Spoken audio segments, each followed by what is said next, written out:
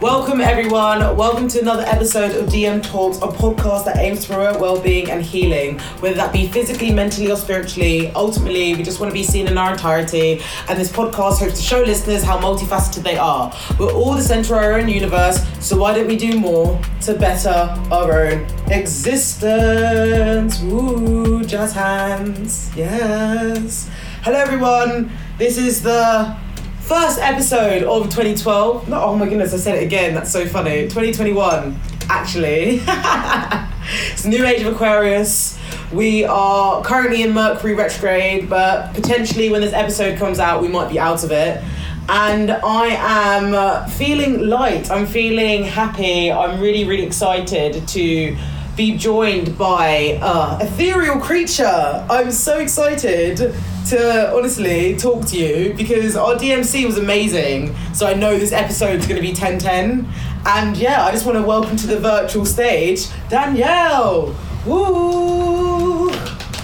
Hey, thank you so much for inviting me. It's really good to be here. How are we? I'm really excited for what's going to come up. Honestly, I'm feeling really good. Like I feel like, yeah, in this moment in time, I feel really relaxed. I feel quite like excited. It's titillated, the word. I like to Google words when I've said them that I don't use often and just be like, I do that often, but I feel like that would be the word if it's the right context. No, honestly, like I do that so often. Like there's amount of times where I'll say something on this podcast, but then I've said it wrong, and I'm like, you know what? You leave that in there. I'll say it right next week. It sounds like the word that it feels like is the right word for what I feel right now. No. Is this kind of this is the motion? So. Yeah, no, it's very like energetic, isn't it? It's like all the atoms are moving. Yeah. It's like. But I'm really excited for this episode. We had a lovely DMC. We had a lovely chat about the world, about reflection, and about sort of choosing ourselves. But, well, actually, no, before I get into the whole episode and talk about, you know, energy, root chakras, you know, all that good stuff, please could you tell us a little bit about yourself? What do you do and how you want to, I guess, what do you want to bring to this episode today? What do you want to bring to our energy source?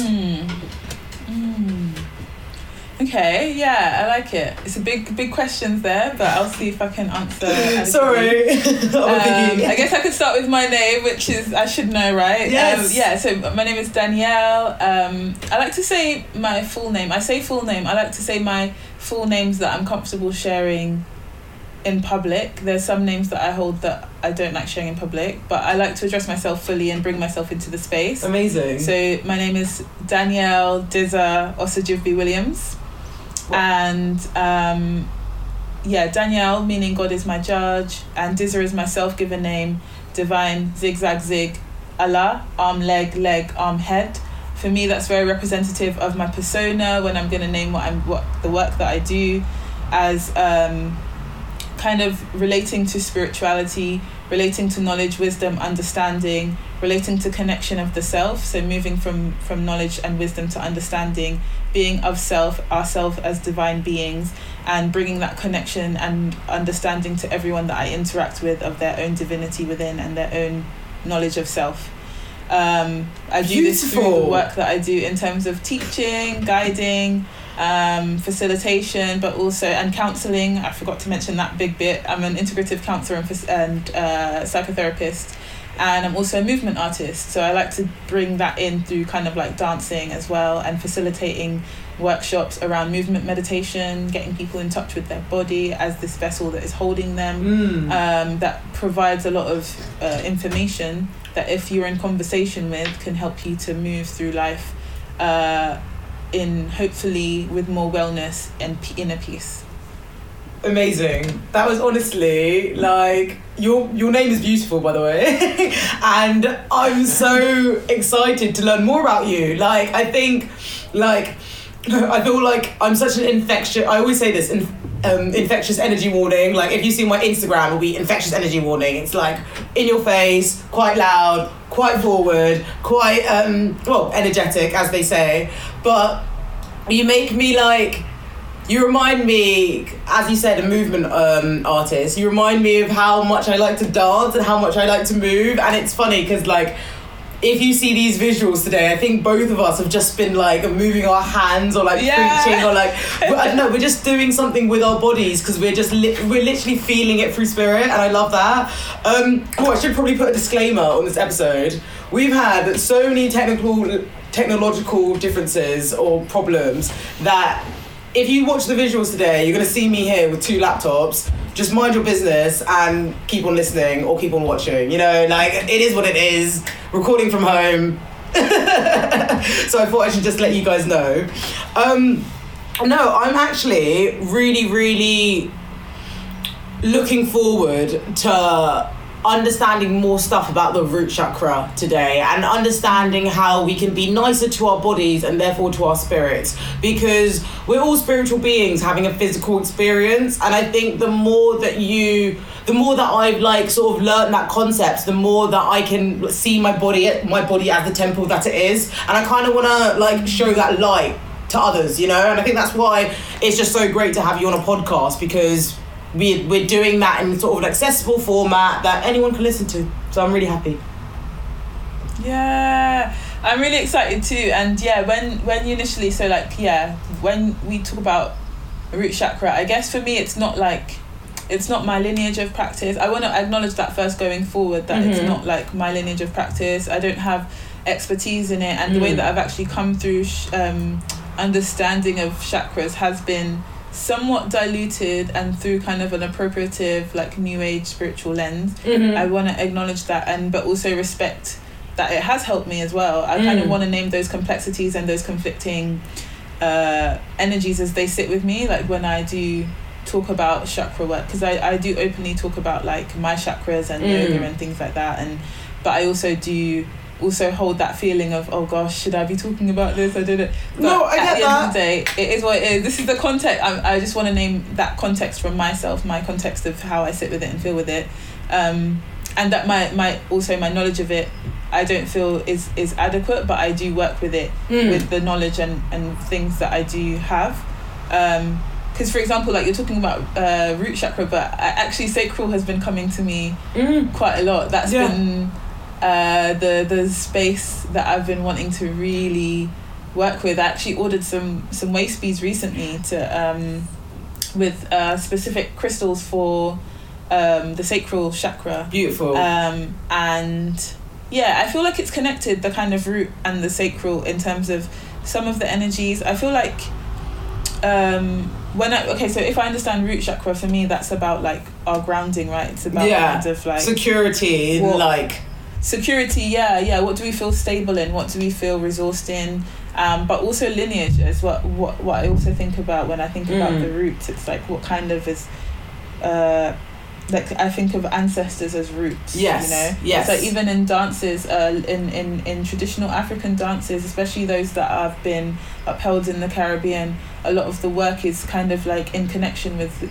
waking up the ground, believing that the ancestors are channeled from the ground. So like when you do kind of like kumina or dinky mini, things like that, a lot of it is kind of like, there's the hip movement, which again actually also that's the root area, right? It's like all that movement is all kind of root area. And then also like the feet movement as well, like tapping into the ground and really kind of waking it up. So yeah, that's how I think about root chakra energy and rootedness and work.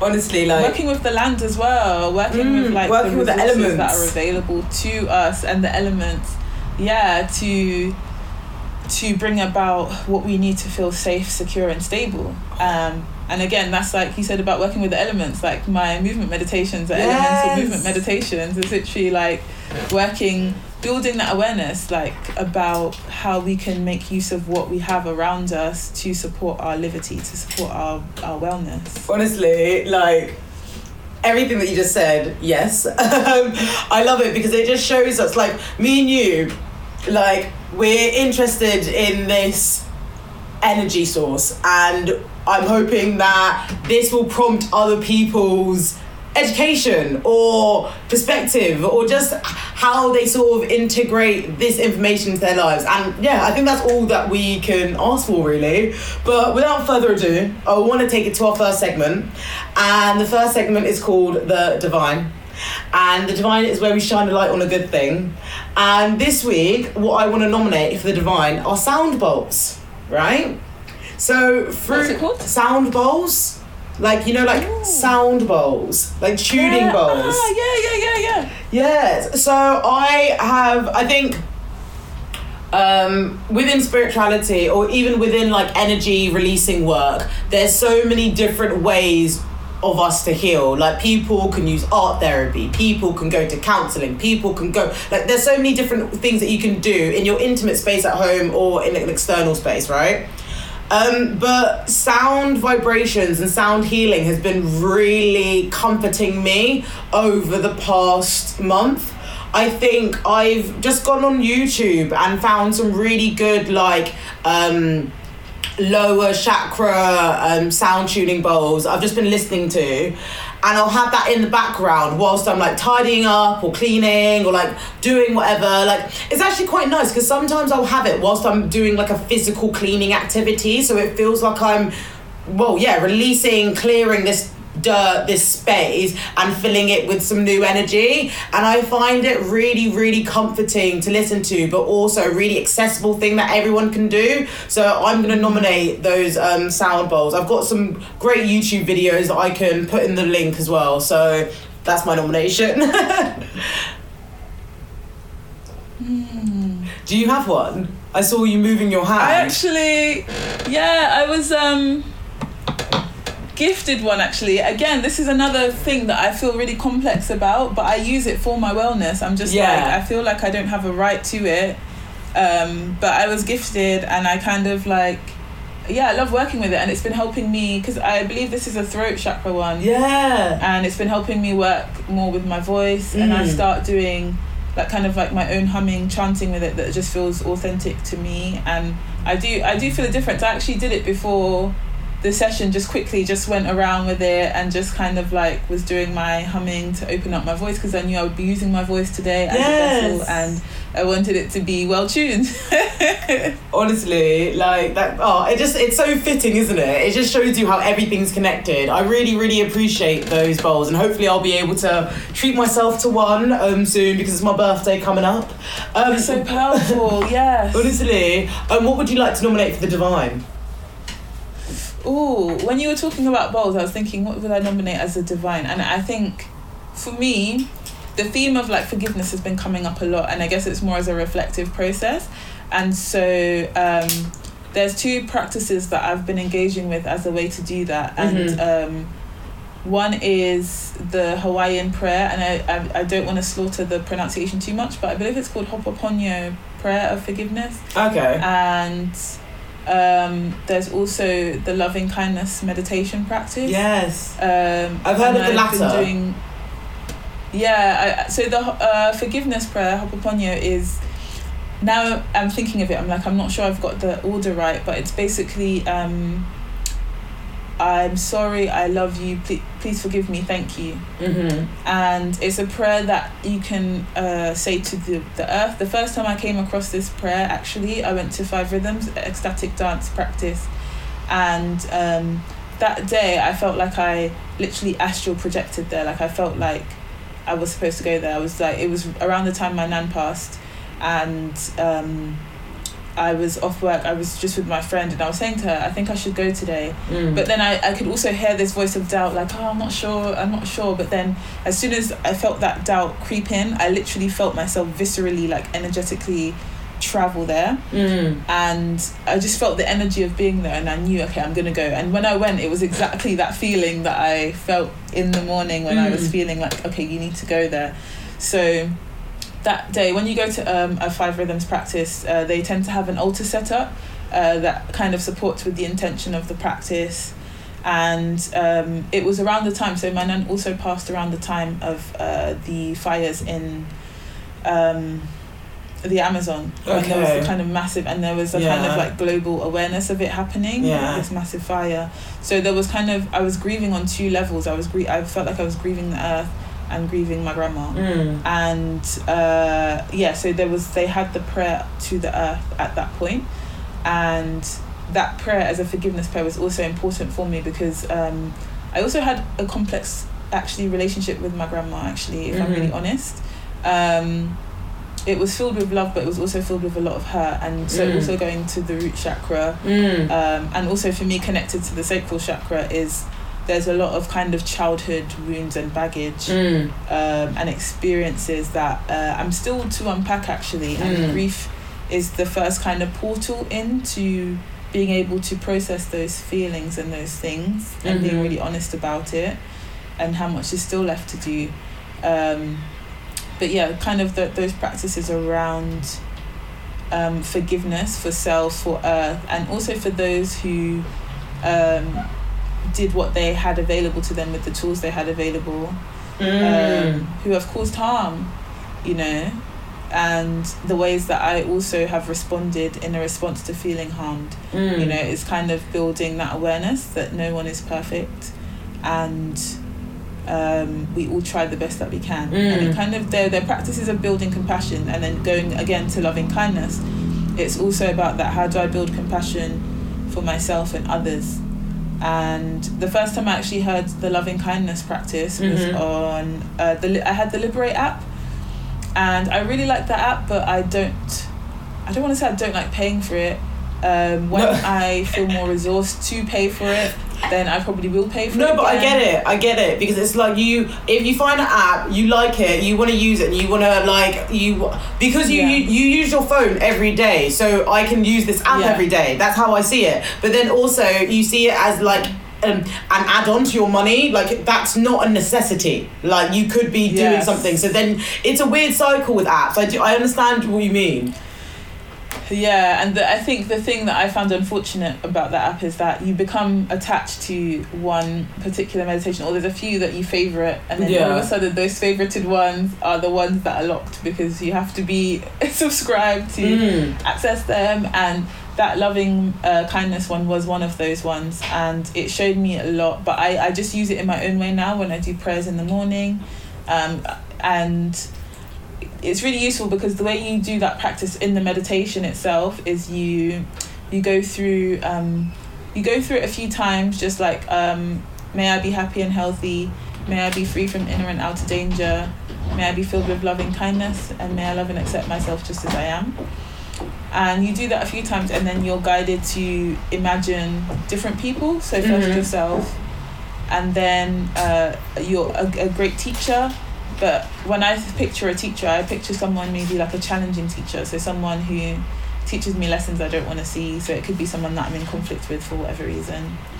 And then you picture someone that when you see them, you feel their unconditional love. Yes. I often pick like one of my younger siblings. When I see children, I see like this love and acceptance and love beaming out of them towards me. And then you pick a stranger, someone that like maybe you've seen them, maybe it's like a shopkeeper down the street, or a stranger that you bump into on your road, or just, you know, someone's face that you saw once in your life, and then I think that's it, and then you just go back to the practice again. And it's like you repeat it because you've got like your love varying at different stages with it's like my love is infinite and I can give it to you, but it's like you've got different people that resemble different stages of your relationships or love or yourself in relationships, and how you communicate that love and intention to others. So that's really, really powerful that it's worked for you, and I'm happy that like you've been able to brace these techniques.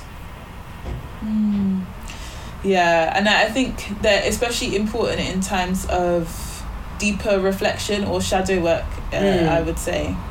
So when there's a deeper period of introspection happening, if you feel like you're in a review, especially a time like this, Mercury retrograde, where old relationships, old dynamics that are maybe dying out or that are being put forward for review, do I want to continue maneuvering like this in relationship, coming up again, then that often calls in for me time to do those deeper practices of like forgiveness meditations or loving kindness, but with the extra visual guide as opposed to where I would normally just do it and just say it as an affirmation in a daily practice. And I think it's really important in those moments, because I think when we're doing that kind of deep introspective work, then compassion for ourselves but also for others can be far and few between. It can kind of start to really be strained, and it kind of does help you bring back to your heart space, at least for myself. No, I love that. No, that's such a lovely nomination for the Divine. Thank you. And you gave us two nominations, so oh yeah, brilliant. Rebel. No, I love it. It's New Age of Aquarius, honey. Tell them. Amazing. Well, that means that it's next up for our next segment. Hi guys, welcome to Decoding the Messes. This is the part of the show where we unpack something that we consider mess, whether that be online or offline. And today we're talking about our lowest chakras, and that would be the root chakra, the sacral chakra, and the solar plexus. I particularly want to talk about root just because that's something that I've been learning about more so recently. I was actually listening to the Highest Self podcast by Sahara Rose, and it's quite funny because she associated the root chakra, or she associated an unhealthy root chakra with the pandemic. She said that that's why you saw so many people in a big rush to buy toilet paper. They don't feel safe. And I find that really fitting, because the root chakra is to do with stability, it's to do with survival, it's to do with your fight or flight response. And I find it like, well, we're in a pandemic, we don't really feel safe in our bodies, or we are cautious about the vulnerabilities to our bodies because it is a virus. And yeah, I think that kind of relates to how we sort of project our fears and project our worries onto the world, because if we see our root chakra as like the bottom of our spine, that's our base, right? If I'm not comforted in my base, if I feel like my base is shaky or my foundation is tainted or disrupted, it's going to influence all things upwards, or it's going to influence how I portray or how I balance the other chakras. Like, what do you think of that? Yeah, the first thing that's coming to me is embodiment is so real. And that's why, like, even though I trained in like talking therapy, like psychotherapy and counselling, the embodiment stuff is so important to me, and the somatic work and things like that, because things manifest in behaviour, and therapy does talk about that. It does talk about even CBT, cognitive behavioural therapy. It's like from a thought, it's like a behaviour and action and whatever from a situation, right? And so that can very easily be applied, what you're talking about with the toilet paper as a very real manifestation, embodied manifestation of instability and insecurity with ourselves and fear. And so I think it's really interesting work. And yeah, I think about the root a lot in terms of like grounding work, and what would it mean for everyone to feel really grounded? Like what does security and stability mean to us on an individual personal level, but also as a collective level? Because I think collectively there is so much insecurity, instability in our foundations, in how we understand ourselves, in how we understand. So many people are displaced from their ancestry. They've lost and severed connections to ancestry, and a lot of people are working hard to reclaim that, and it's like culture wide. And even, you know, globalization is a very popular thing, and it has blessings that have come with it, but it also has caused severings of many like dying languages and things like that. And that is part of root, you know, the security that we have in knowing where we've come from. There's something also coming to me about I was listening to Iyafan Layo's one of her Ori meditations. This is someone I follow on Instagram who is like amazing PhD, like so doctoral person, intellectual, also Orisha of Iyad, priestess of Obatala. And one of the things that they were saying about destiny and Ori being higher self, if you subscribe to this faith system of Ifa, and destiny being a really important part of that, understanding who you are, your destiny, what you're here to do on this earth. She was explaining that you have more than one destiny. You have a personal destiny, you have a ancestral destiny, and you have a collective destiny. So that collective being community, the community that you feel that is tied to you. You know, everyone has community or communities, plural, that they feel they have a responsibility to, or that they are accounted to and accounted by, right? And I think of that in terms of that being root, you know, the places that you come from, the people that you feel connected to you.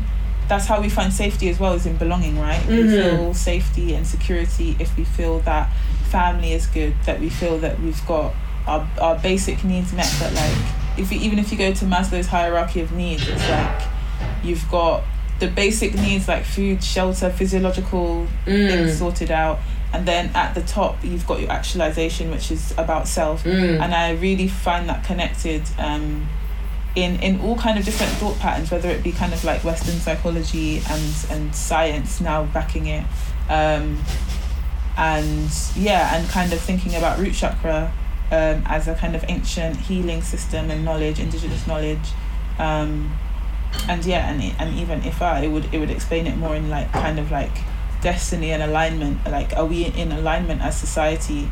Probably not. You just talked about that, right? If your base is not sorted, then how is the upwards thing going to be in alignment? If that is kind of shaky, it's like if you were looking at a tree, if the roots are kind of tilted to the side, then the tree is also going to grow that way. And maybe it can grow and adjust and adapt, but maybe it then impedes on other trees in the network as well, instead of actually being able to flourish and allow other trees to flourish in the space that is around it, you know? I love that analogy.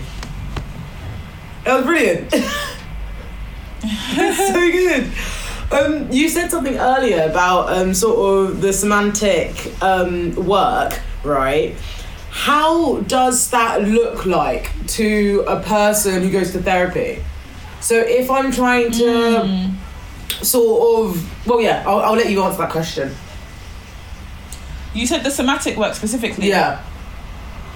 So with the somatic work, that's something that I want to delve into even further now that I've qualified, because I qualified specifically around talking therapy, and the closest that we got to somatics was focusing as a technique of person-centered. Okay. So that was a derivative of person-centered humanistic counselling that also looked at, like, we need to get in touch with the body, we need to get in touch with sensation.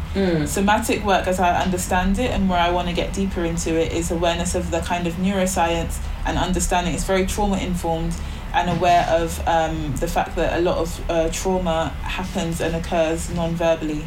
So it happens not on the left hemisphere but in the right hemisphere, which is where creativity takes place. It's not verbal, it's where body language takes place, movement, emotion, all that stuff, right? So it's not easy to translate to the left side, it's not easy to be communicated. And so how that manifests in my work with clients is taking awareness of not only my visceral response and reactions to what is occurring, what I'm hearing. Do I feel paralyzed in what you're saying?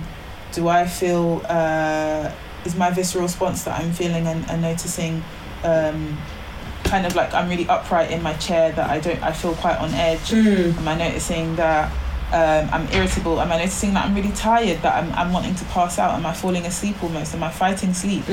That's how I work somatically, and that leads into energy work. I'm very aware that I am a sensitive channel. Some people call it empath. I don't really relate to that. Some people call it highly sensitive person. I can relate to that. There's also, I've been getting into different systems of knowledge and frameworks of understanding it, but eventually they will say the same thing, which is that some people are very open channels and they pick up easily the presence of other.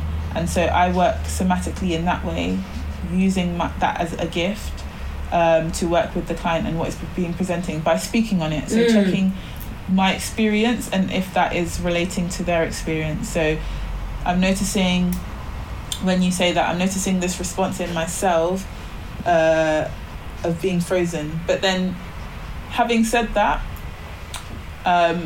we're also told and advised, and it's very important to not bring ourselves in too much. So I also do that tentatively once I've built up a relationship to be able to do that.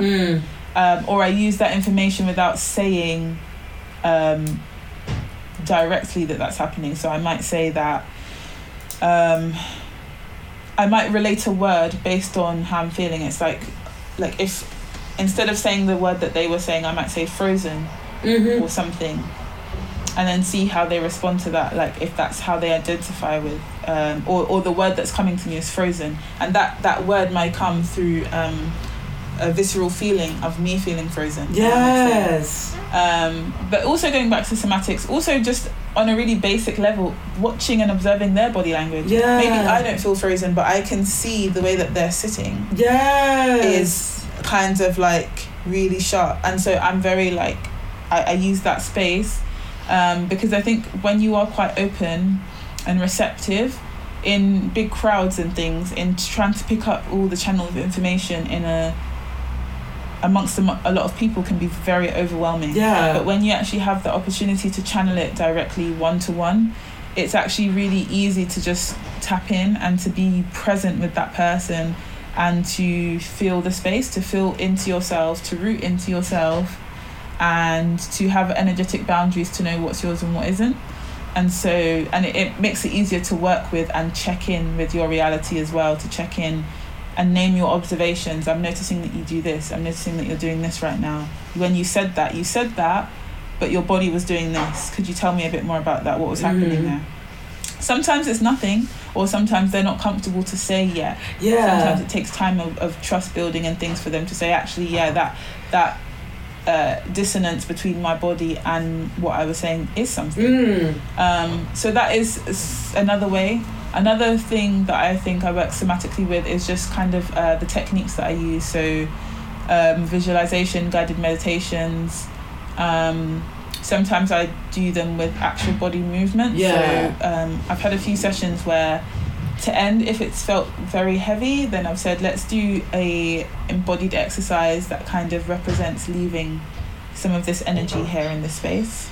So it could be like kind of pulling from the ground and then stretching upwards and then dumping it, just kind of like throwing it in the room. Do you have videos of this on your Instagram or similar things? Oh, that's yeah, kind of. That's my movement meditation.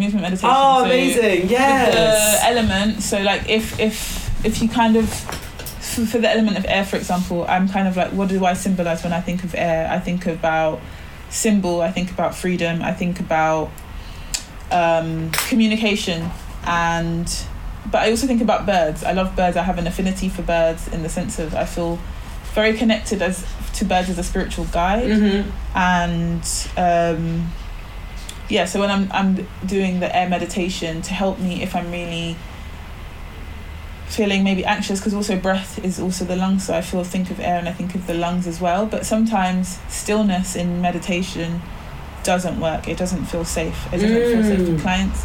And even in my personal experience, it doesn't always feel safe. And I do like to be restless sometimes. And it's like, how do I channel that energy? And that's okay. And still find, how can I channel that energy, right? And so that's where kind of like embodied meditation and movement meditation has been a thing that has been forming for me that I'm really interested in. But I love that. Like, how do I bring myself into the work I do? Yeah, so it would be just kind of like, okay, so when I'm breathing, I can visualize my breath rising, but instead of just imagining it in my mind's eye, I could actually just do it with my body. Yes. So I could actually just lift up my hands and breathe in and then bring the air back down and just exhale.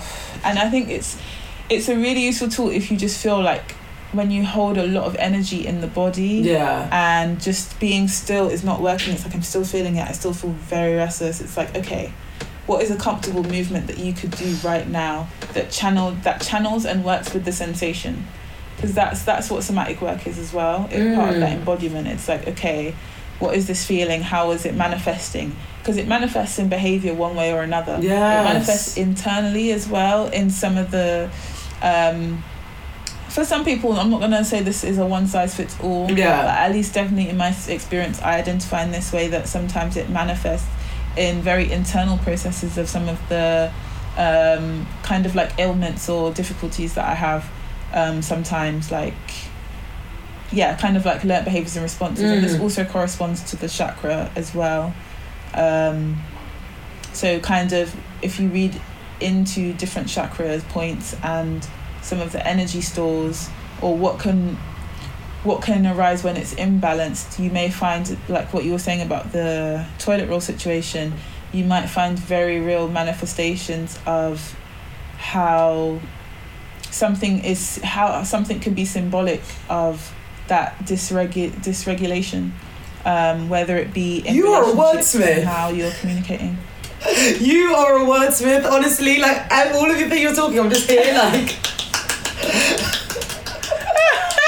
Honestly, yes, That's please. so funny eat it to up. hear, because I just feel like I'm coming to hear that and learn that and understand that, because I had an aura reading, and you know what, and she said something about your voice. She said, I don't know if it's that you can sing or what it is, and I was like, I wanted to be a singer when I was a child, but I can tell you now I can't sing. I could probably hum and chant and that there's probably power in that. Yeah. Like if I was to get into spirit, because I speak in tongues and things, so I know there is things with my voice. It may not be singing, at least commercially. I think, yeah, where maybe I would have used my voice in ways that would not serve the collective necessarily if I was a singer. But I think, yeah, maybe it's coming through in this way, that this is how I'm supposed to use my voice. But honestly, like you've described so many things with such ease and fluidity. It's made me really digest what you're talking about, especially when you were talking about the restlessness in the body. Like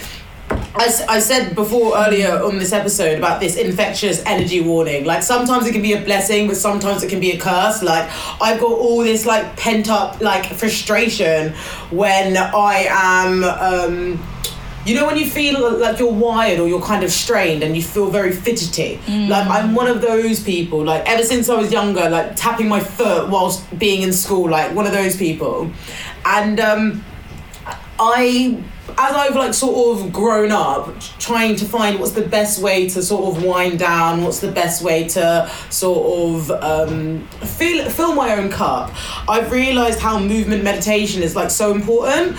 And like I shared my views a couple months ago on you know, I did an episode called Meditate to Elevate, and I spoke on why you would meditate, why you don't meditate, etc. And some people messaged me saying that they don't because of ADHD, and this led me to just research some more things about how can I adapt this practice to accommodate my ADHD. So not like me, well, I mean, I'm not sure yet, I still need to get tested, but I was like just doing more research for the collective, for the audience that I was serving, and it just made me realise how it really is about, again, following your own GPS, adapting the style, adapting the sort of communication for you, so then you can integrate it more into your well-being. Because I think, well, how long have you been like using dance or using movement as a practice to release? I think it's really powerful.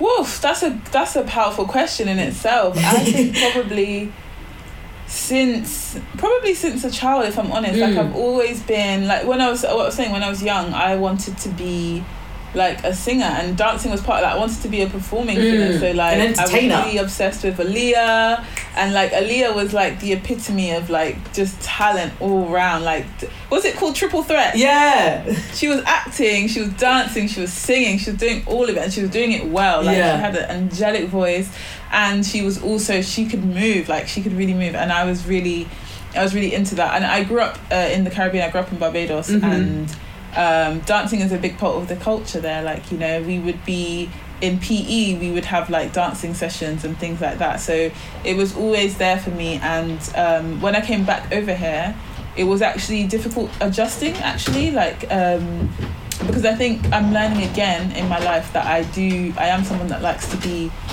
in the move. I need a lot of rest and I need a lot of downtime, but I do like to be on the move. I like to be moving. I can be restless if not. And I did kind of retreat when I was back in the UK, but I would kind of be pretending to be in music videos, so I'd be creating routines and stuff, and dance is always something I come back to. Like I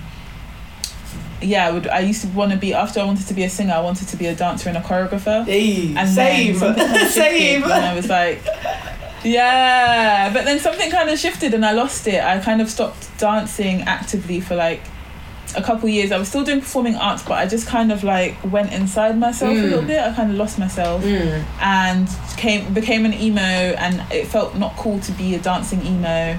But then I was still dancing, but like still not actively. And then, but slowly, dance always finds me in one way or another. Oh. Like my first degree ended up like I found a few dancing societies, and I ended up writing about dancing in my dissertation. I did a dissertation on twerking for psychology. Hey! Oh my god, wait, no, pause. Real, this is where we have to have cannons, Josh, like this side, like, pew, pew, pew, pew. Tell me about twerking in a dissertation, because, like, I know you've just met me fairly recently, but, honey, when we... Like, my goal is to get Megan Thee Stallion's knees. Like, that's all I want in life, you know? Like, tell me about your dissertation. I actually want to be a dancehall queen. Like, I want to be a dancing queen. Like, I have a pole as well. Like, I just want to be able to do all the athletic, gymnastic tricks in the world. But that's so linked to sacral chakra again.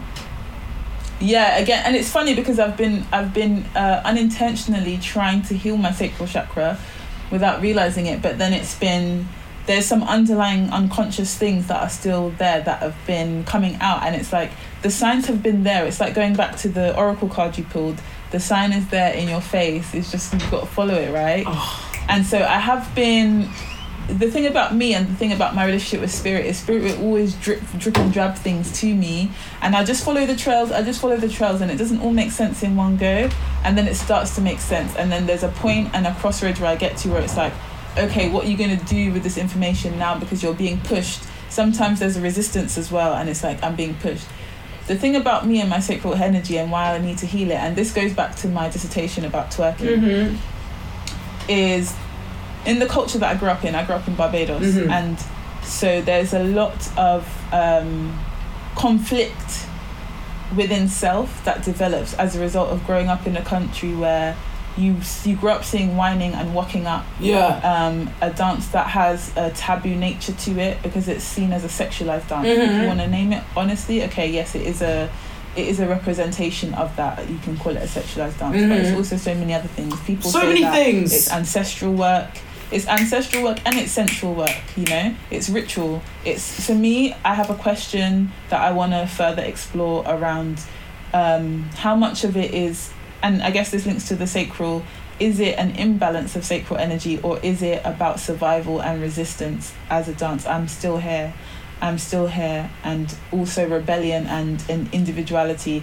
This dance, a lot of the roots and history of these similar dances around Africa and in the Caribbean were that they were one thing and they evolved into another thing.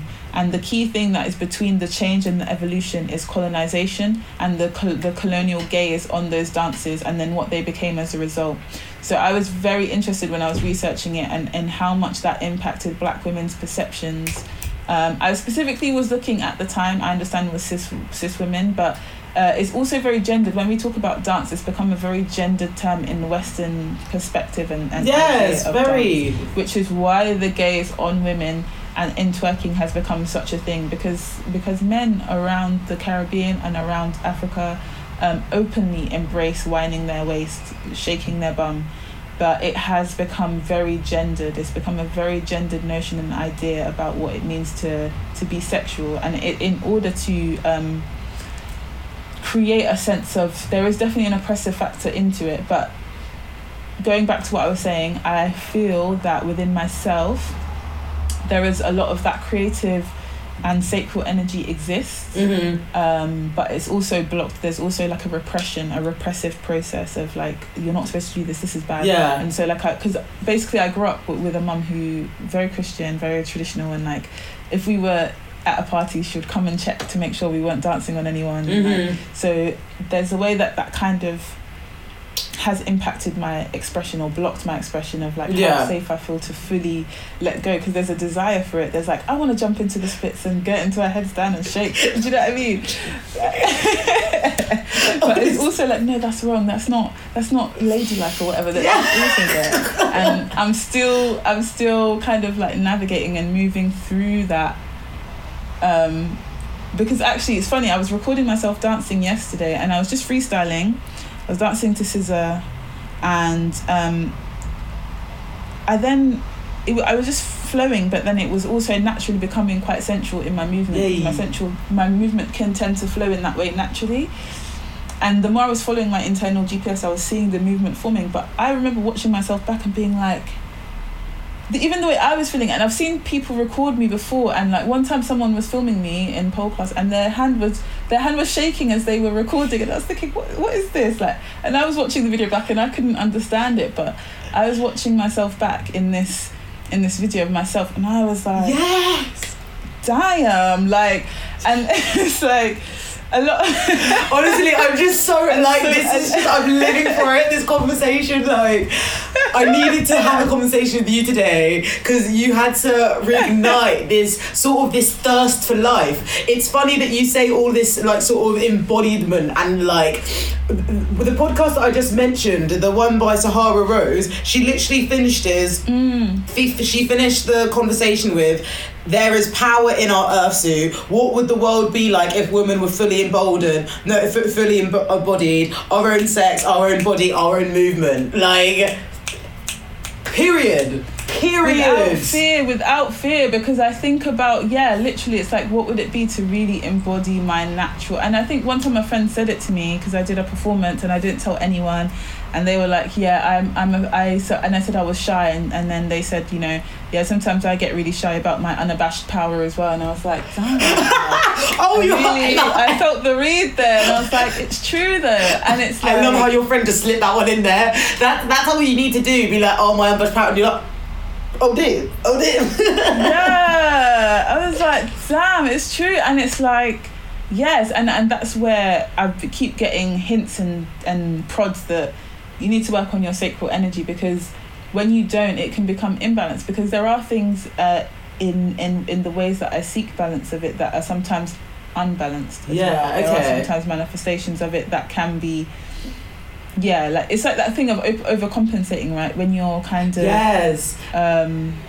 understimulated or overstimulated in something, it's not good. And sometimes you might overstimulate the sacral, trying to balance it out, and it's like, okay, now the work is to really get to the root of what's happening there, to really for sure be able to find the balance of the expression and to be unabashed, but to also know how to hold that power so it doesn't become too dispersed and accessible at the same time, One thing that I can sort of relate that to on like a physical level is like, I've been in therapy on and off for like years now, and one thing that's coming up that I've realised is this idea of like emotional hygiene and emotional development. Yes. I, in my past, maybe in my teenage years, used work as a distraction from things that were going on. So in regards to my career, in the stars of my like sort of physical experience or material experience, people might think I'm doing bits because that's what they are seeing and that's what I have told myself. However, how is 14-year-old Sarah?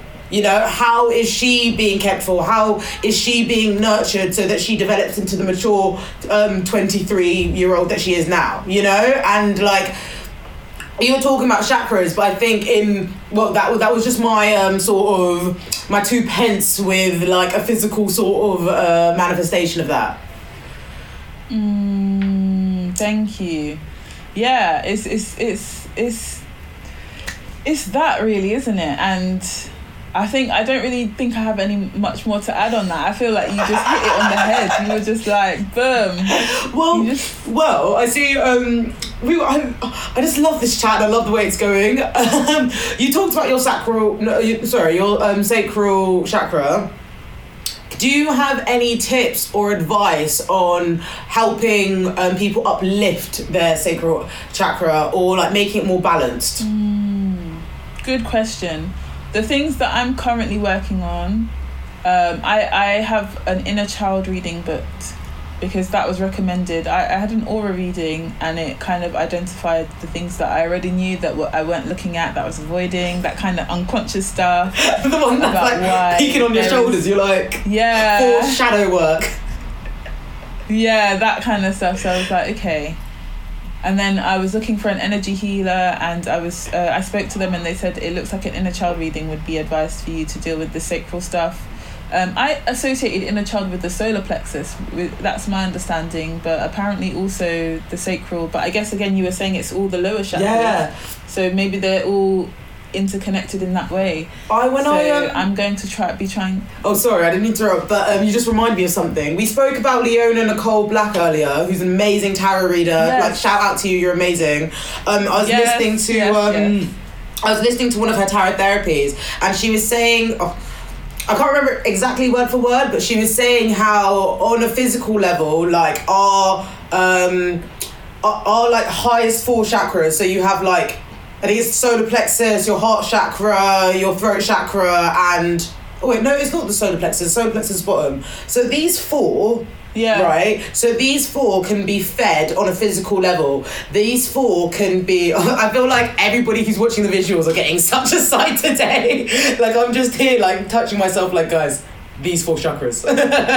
But let me get back into it. So basically, she was saying how, like, you have these four chakras, like, here, and you can do activities to feed those chakras, to balance those chakras. However, there's going to be deeper work necessary or / needed to feed the lower chakras, and how if you help to assist and balance those, then it will benefit all the chakras that move up. So one way of using the sound, so I mentioned the sound baths earlier, that's one way of helping a root chakra that could help with your solar plexus, that could help with your sacral, or even meditating in the earth, or using the elements to I don't know, using the elements for reflection, you know? You mentioned how air was related to birds to you, and that's helped you sort of embrace your mind, embrace your sort of throat chakra, because it's communication, isn't it? It's that translation of thought. And I find it really interesting how, like, the lower chakras are so, like, interconnected into, like, different parts of our lives, but it's not until we actually sit and really sit down with ourselves and reflect on ourselves we can see how much it influences us on, like, well, on a level. It's mad. On a deep level. And there is something about, like, the fact that they're in the lower place. It's interesting that you said that even though they're in that the higher ones are the ones that can be activated through doing physical things, even though the ones that are considered the lower chakras and then actually manifest very like viscerally, or like very in material sense, actually need the deeper work. It's kind of like a as above so below thing though, right? So the thing in the air needs the thing on the ground, and the thing on the ground needs the thing in the air. And that's why, so a lot of subliminal, I'm working with a lot of like repatterning subliminal stuff. So I'm doing more yoni mudras, for example, and I look for specific like sacral chakra yoga practices, like core work and things. I would say subliminally my interest in pole was probably definitely linked to my lower chakras in general. I wouldn't have known that consciously at the time when I pursued it, but definitely it's been feeding into that process of healing. I also listen to frequencies. I look for like those Schumann resonance and solfeggio's frequencies that are supposed to help the sacral chakra.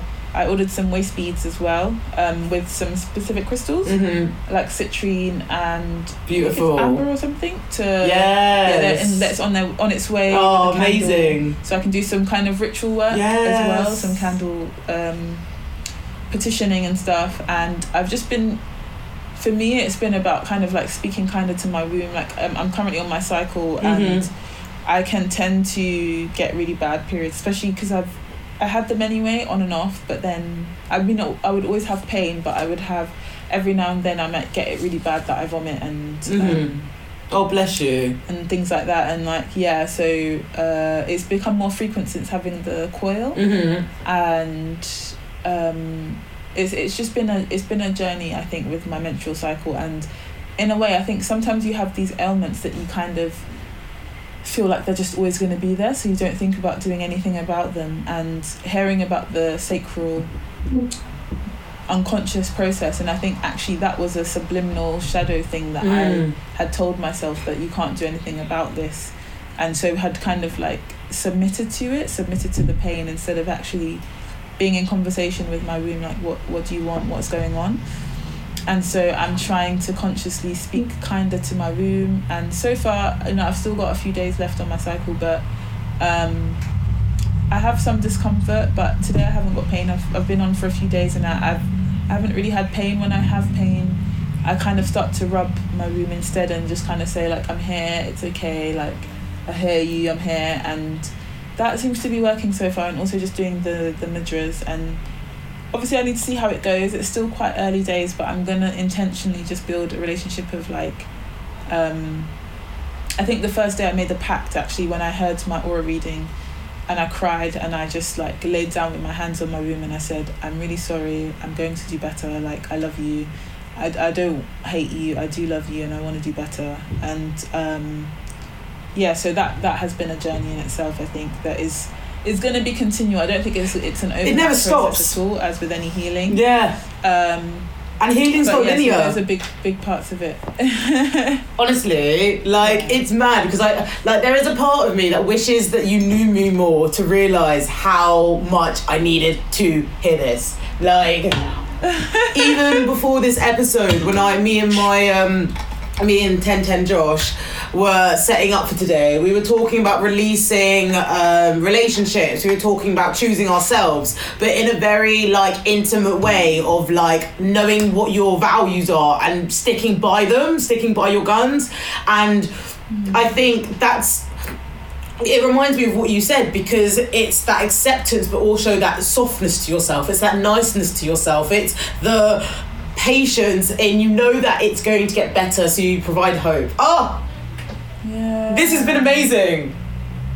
This has been so good. Yeah, it really has. Honestly, I'm gonna have a smile from here to here, and this has been so beautiful. I'm actually gonna end decoding the message here, because I honestly don't think I can add any more, my love. It's amazing. Thank you so much. This has been great. Are you excited to get a tarot reading? I'm so excited, because I was just about to say as well, I knew this would be this, because when I pulled the cards, remember I got 3 of Cups, and when I got 3 of Cups, I was like, oh my god, yes! I have to agree to this. Honestly, like, you're gonna see me, I'm gonna be like, hey, how you doing? Like, oh my god, have you seen this reading? Like, that is gonna be me. I'm gonna be like a really top fan now. But oh no, that's amazing. So reflective, and I'm just really blessed today. I'm really, really happy to be here. So I'm just burning some Palo Santo, because I want to clear this space of any unwanted energies, any self-limiting beliefs, any outdated thoughts, and I want to clear it, and I want to welcome new space. I want to welcome clarity. I want to welcome love. I want to repair all of this sort of space, and fill it with inspiration and kindness and softness and all that good warmth,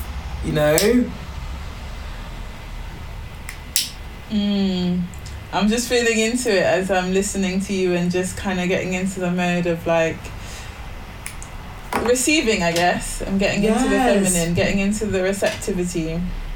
Yeah. Oh my goodness. Honestly, it's lovely. Have you had a thought of what you'd like your question to be? The question that is coming, and I hope it's not too vague. No, it's okay. Is, what does Spirit want to communicate with me right now? What does it want me to know right now that can only come through, that I would only receive in this channel, in this moment? Amazing. So, what would Spirit like to communicate with me in this moment? I'm gonna shuffle these cards, and you just tell me when to stop, right? Can you see me? Okay, so yeah, but you I'm just gonna feel for it. I'm gonna feel for it. Of course. So who am I to ask? Let me just shuffle. Let me shuffle. Be quiet. I'm a vessel.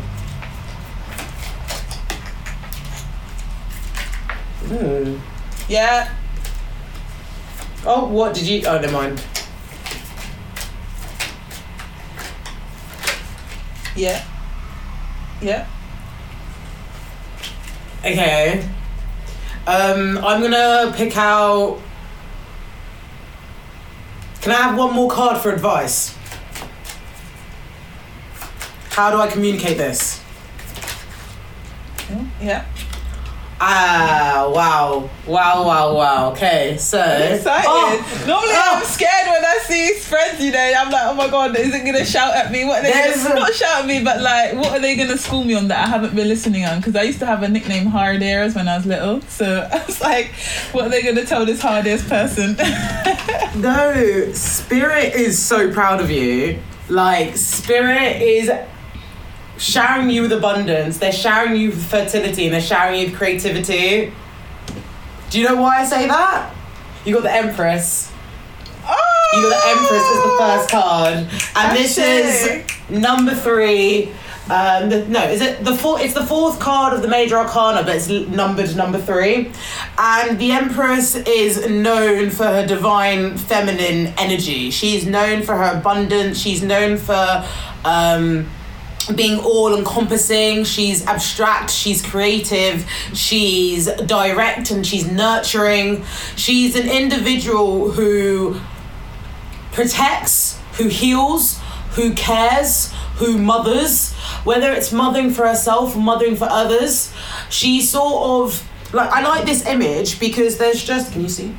I like this image because there's just so much going on. I'm using the Rider-Waite deck. And the one thing that I'm drawn to is this river at the back. You see like a river go behind her and then come right to the front. And that's like the free flow of emotions that's guiding you to your inner compass, you know? If I'm an Empress and I'm sitting on my throne, I'm royal, I'm regal, I'm a baddie, you know? But I'm also embracing parts of me with no restrictions. And that's why water is so interlinked with the divine feminine or feminine energy. Even all the nature in this card, it's opportunity. I think I said this in the DMC. It's an opportunity to feed with the nutrients, adapt the soil, see how this thing grows, you know? And in contrast with water, you just sort of accept the change and the flow. I like this card as well because it's just so flamboyant. It's so regal. She's sitting on like so many pillows, and she's got a stone next to her that's in the shape of a heart, right? Me sitting on pillows with my blanket and my stones. But Venus ruled. Oh my God. Honestly, like, this reading is just so loud. You've got this I don't know which camera to show it to you. Can you see this camera? Yeah. So you see this heart here? Yeah. It's grey because it's neutral. It's grey because it's like a state of conscious. But because she has the feminine symbol in this heart-shaped conscious, it means that their innate self-belief that's given to them from their that's given to them by encompassing your feminine attributes, by encompassing your delicate features, encompassing sort of your adaptability. You're able to. That's another message that's been coming through a lot for me. Adaptability. But do you know why I see it? Because you got the 3 of Swords in reverse next. And the 3 of Swords is another heart image. And in this image, it's raining. You said before, as above, so below. And rain is sort of rain is an example of something that can connect us to the higher powers. You know? The clouds around the heart may suggest foggy thoughts, or clouded judgment, or like a foggy perspective. But because it's in reversed, it suggests that someone is using the information of the intellect to move forward, to push through, you know? I think the Three of Swords, it's a card that some people might be intimidated of because it's a heart-piercing pain, or it's a heart-striking pain. But when you realise that room of pain, or that space that you shared the pain in, that space that you shared that heartbreak or that devastation in, can now be filled in with love and rejuvenation and sort of...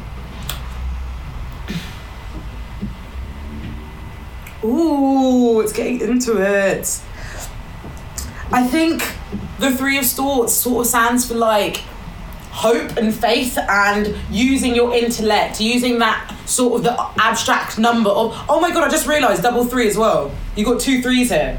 So this is a period of it's like your foundation, yeah, but it's also like an abstract foundation. It's also like it's willingness to adapt, a willingness to sort of move. Like, is it good here? Am I bad here? Like, what do I like? And that's the power of 3. It's sort of, it's a trifecta, isn't it? I want to get one more card. I've got these gorgeous... Oh my god, the fact that you said that word as well. Oh my god, you're good. The fact that you used that word, you don't know how mad that is. I don't even know if I can say it on camera. Like, I can't, like... Oh, really? But a lot of these things are very, like... Yeah, it's a lot. I'll tell you off camera if you have time how much this resonates and why. Like, because I like to explain. Like, I read for people as well, and for me, it's helpful when people let me know like this resonated and this is why it resonated. So I like to be able to also impart that wisdom to support you in honing your intuition and trusting yourself as a vessel. No, it makes me feel so much like. I honestly appreciate that so much, because I think with tarot there's so much to it. It's so subjective. So I think like now I feel more affirmed, but like I know in my earlier stages I'd be like, oh wait, what about this? What did I miss that out? Did I miss? Of course you're gonna miss stuff out. It's bloody tarot. It's like a dictionary. Yeah. It's a dictionary. Yeah. Everybody has a different meaning. Everybody's interpretation is different, and it's sort of, like you said, honing your intuition. I want to also use this deck. This is, have you ever heard of Pink Cat Daily? Who? Pink Cat Daily. So they've got a comic book on Instagram where they post like memes, and they're amazing. I definitely recommend. They're Muslim, they're in America, and honestly, Pink Cat, Pink Cat Daily, I do follow them. Yeah, so I've got some tarot cards from them, and I absolutely love them, because the thing is, if you follow Pink Cat doesn't chat shit. She's so direct, she's so forward, and she's so like we're gonna get this bag, but also look after yourself. But like, she's just really forward thinking. So I want to get a card to clarify this message. So please can I have a card, Spirit? Ooh, wait, what one dropped?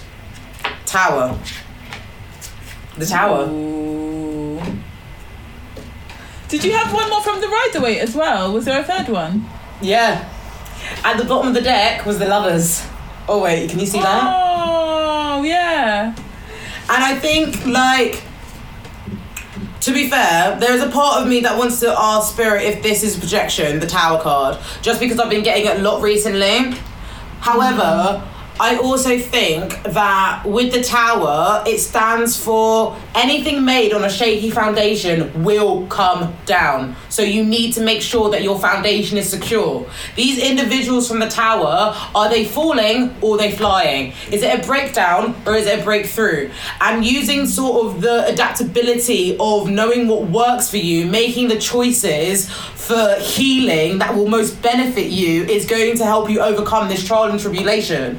The Lovers was at the bottom of the deck, right? And when something, I see it as the bottom of the deck, that's like a past energy, innit? That's like a past energy trying to like translate through, trying to push through into your reading. And the Lovers stands for duality, and it stands for choices, and it stands for beliefs and values. So What was your question? Your question was like, what do I need to know right now? Yeah. Okay. Well, one of the first things that we got was this is the sign that you were waiting for. So I want to bring that up because if there's anything that you've been sitting on, I think it's a go ahead from spirit to do it. Maybe you're working with others because 3 is a number for like group activity. Whenever I think of 3, I think of like the 3 of Pentacles, or I think of like even the 3 of Cups. The 3 of Cups is a card that brought me and Danielle together, you know? So what do I need to know right now? To embrace your feminine attributes by delving in your creativity, feeding yourself up. So the Tower is the 16th card in the deck. You've got the Lovers, which is number 6, and you've got the 3 of Swords and the 3 Empress.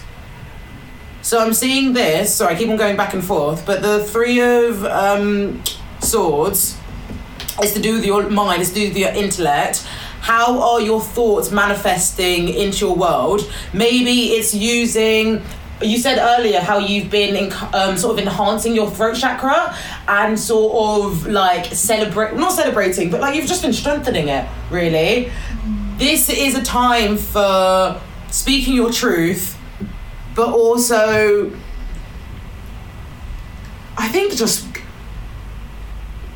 not just choosing yourself, but celebrating yourself. That's what I'm getting this reading for. Because from our DMC as well, this is the sign that you asked for, you know?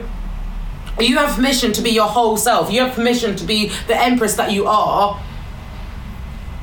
Because the Tower will remind you of what's important. So does the Lovers.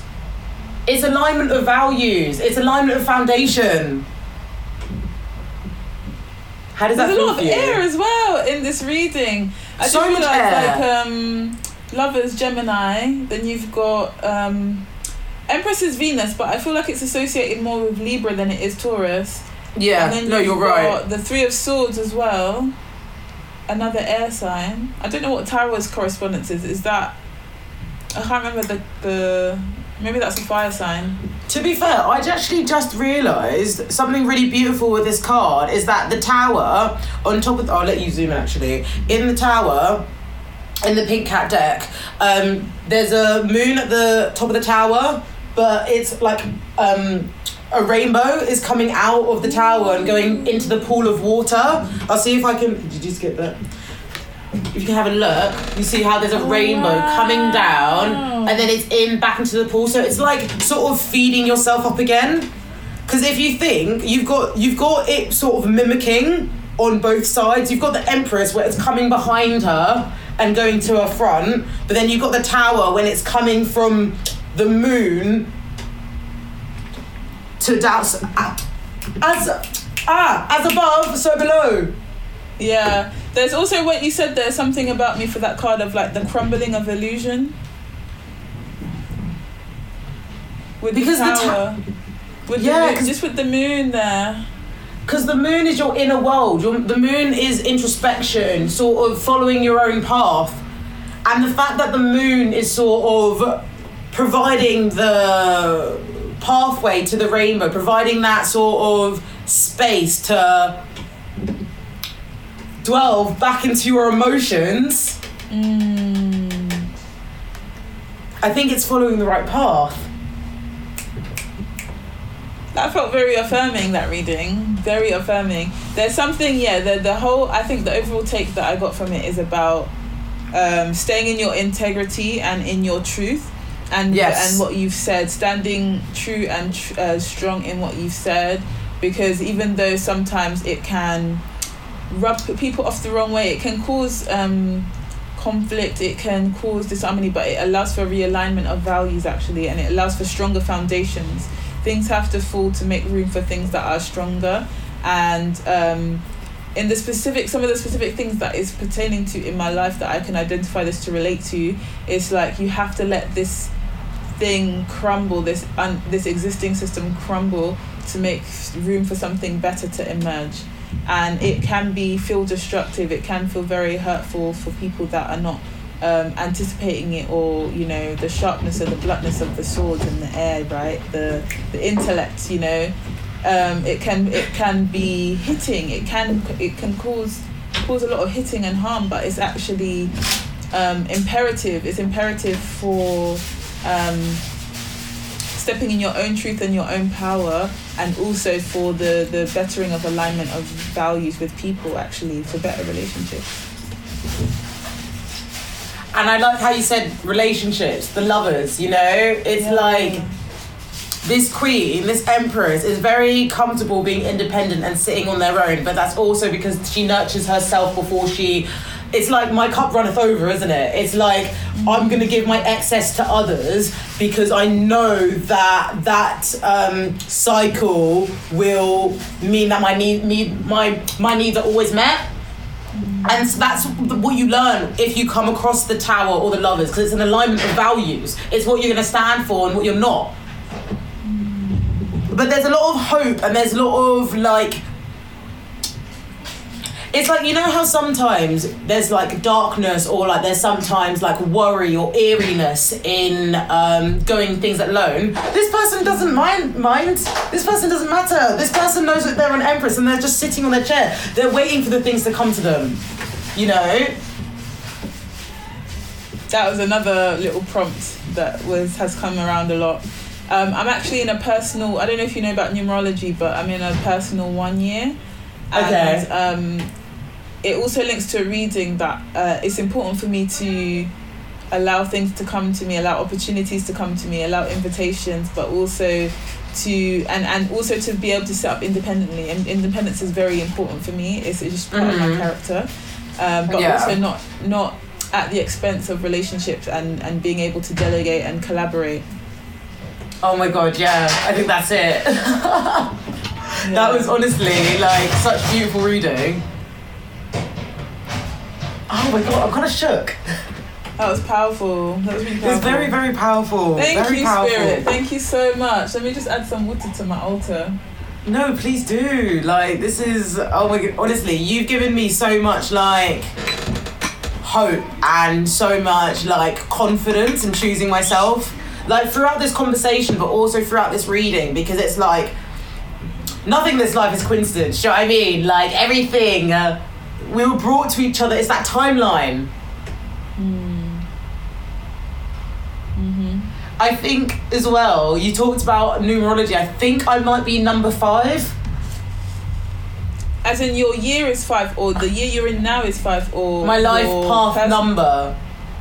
Your number, personal number. My path number, my life path number. I just realised, if you're not a spiritual person, this might sound so random to you, but basically everybody has a number in their life, and I think mine is 5, and that's the ability to adapt and change and shift. A bit like a chameleon. Yeah, independence as well. And it explains why you have so much Aries in your... Oh. The thing I love about all these concepts and these systems is that I'm very interested in, if I ever do a PhD, it probably would be on that. I'm not supposed to, I feel do you know what? Anything that I'm meant to say, will say, and anyone that plagiarizes anything, they can copy, but it won't be the same as what I'm doing, so I can say it's fine. You have the source, you are the voice. Because sometimes I read things all the time that say don't speak things before you do them, and this, that, but I'm you know what? This particular thing is not that deep, and if someone does want to do it before me, let them. If anything, that will help it for when I'm time to do it. It will make my job easier. Do you know what I mean? So whatever. Thank you if I so ever much. if I ever do a PhD one day, it probably or might be around systems of these different ways of understanding self and how they link together. So numerology, astrology, because as soon as you said the life path 5, I was but all those Aries placements, Aries being the sign of independence, leadership, everything. So for you to be 5, change as well, spontaneity, it loves spontaneity, adventure, that's 5 energy. So for that to be, if that's really your number, and then you've got all that energy of Aries, it makes it syncs up well. It makes a lot of sense. Honestly, this has been a glorious reading. Thank you so much. I think we should take it to our last segment. which is Yes. the direct message. The direct message is a little take-home message for listeners. And yeah, what would you like to leave listeners with, Danielle? Oof. Okay, tap into self. Like, tap into what is your inner wisdom, your inner knowledge. What is your nervous system? What is your gut telling you? What is it trying to say to you? What is it trying to communicate through spirit, through signs? You know, when you're not listening to inside, when is it sending you signs and synchronicities? That's my message. That's the take home, I think. Listen. Listen to the song deep in my heart. Exactly. Listen to the song in your heart. Listen to it. No, mate. I'm yeah. What you said. I think my direct message. To reaffirm what you said, I really want everyone to take a look at their internal GPS, into their internal clock that can motivate them to do the things that they want, to make them stand in their boundaries, to make them take no shit. Like, you're here for a reason. You're divine for a reason. Use it. That's my direct message. Oh my God, Danielle! This is like, I feel like we've just launched into a whole new virtual high five. I feel like we've just launched into a whole new sort of phase of DM talks, or like, because this shit, you can't make this shit up. You cannot make this shit up. Energy never lies. Oh, amazing. Oh, beautiful. Honestly, it's such a great episode. Please could you let listeners know where they can find you, what your socials are, because I'm sure everybody wants to get involved. Yeah, so if you want to hit me up on Instagram, you can find me on This Is Dream Roots. That is my open platform, keeping up with my happenings. I will have a website up and running in the next few months, and I'll be seeing clients in May, in case there's anyone who's like, oh, she sounds like she could be my counsellor, I'm a therapist. I am a therapist, so hit me up in May. Honestly, honestly, I just know that you're going to be so amazing, because if this is like, we've been talking for what, like an hour and a half or so. Just imagine having therapy with you. Beauty, amazing. Honestly, you're changing the world. Thank you so much for coming onto this podcast, and thank you so much for everyone listening. I know we had a bit of a break during lockdown 3.0, but you know, like, it is what it is. That's all the good stuff. You can find the podcast on all podcast streaming platforms, but you can also find us on good_media on Instagram. You can find us on dm.talks on Instagram. Rate us on Apple Podcasts, because you know we're sick. I'm trying to think if there's anything else that I have to say. I don't think so. But I had a great episode. I've been your host, Sarah DM. And yeah, thanks so much for listening. I shall see you guys on the flip side. Peace. Bye.